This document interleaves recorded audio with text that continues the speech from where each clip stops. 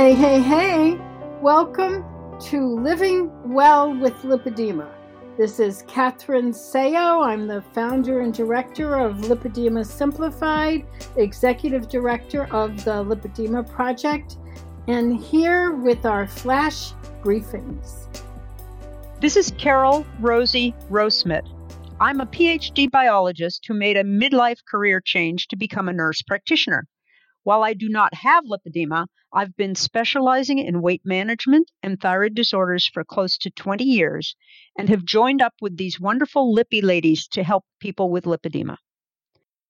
You'll hear me talk a lot about the famine response. It's a powerful adaptation to help you live through an actual famine, and it happens to most people when they do not eat enough to maintain their body weight. Today, I'm going to tell you what the famine response is and why it is not detected by the usual thyroid tests. There are two sides to the famine response. First, you have increased interest in food. More food is needed to make you feel full, and you think about food more often, like always. And keto does help with this part of the famine response. The second part of the famine response is decreased metabolism, and that's what I'm concerned about here. You turn down your body's thermostat so that you burn fewer calories at rest. You may have a lower body temperature, cold hands and feet, and be really, really tired, as well as having other symptoms of low thyroid. We accomplish this change by decreasing the active hormone T3. It is a very primitive response found across the animal world. So you wonder, when I go to my healthcare provider and tell them I have symptoms of low thyroid, why do they tell me my thyroid is normal? Because most physicians and other providers do not understand the famine response. Usually they're testing just thyroid stimulating hormone, known as TSH. We were all taught to do that. But TSH is the wrong hormone. You have to measure the active hormone T3. So they don't teach any of this in medical school or nursing school? No, they don't. I had to dig through 70 years of scientific literature to figure out the details of this response. This primitive response can stand in the way of weight loss, and there are ways to help. Hopefully, your healthcare provider is willing to listen and can develop a better understanding of the challenges you face.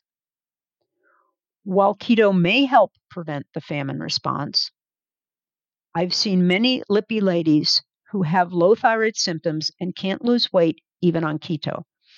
Evaluating and treating thyroid with an understanding of the famine response can help level the playing field so that you can lose weight. If you've hit a plateau and you don't understand why, start listening to your body for symptoms of low thyroid. I can help you with that. I'm available as part of the coaching staff. Thanks so much, Rosie. That was fabulous. And thank you all for listening. You can subscribe to our flash briefings at lipedema-simplified.org/flash.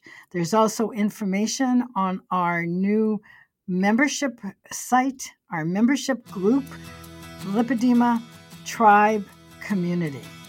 And remember, you don't have to do this alone. There's support, information, and much encouragement. Thank you, and have a fabulous day.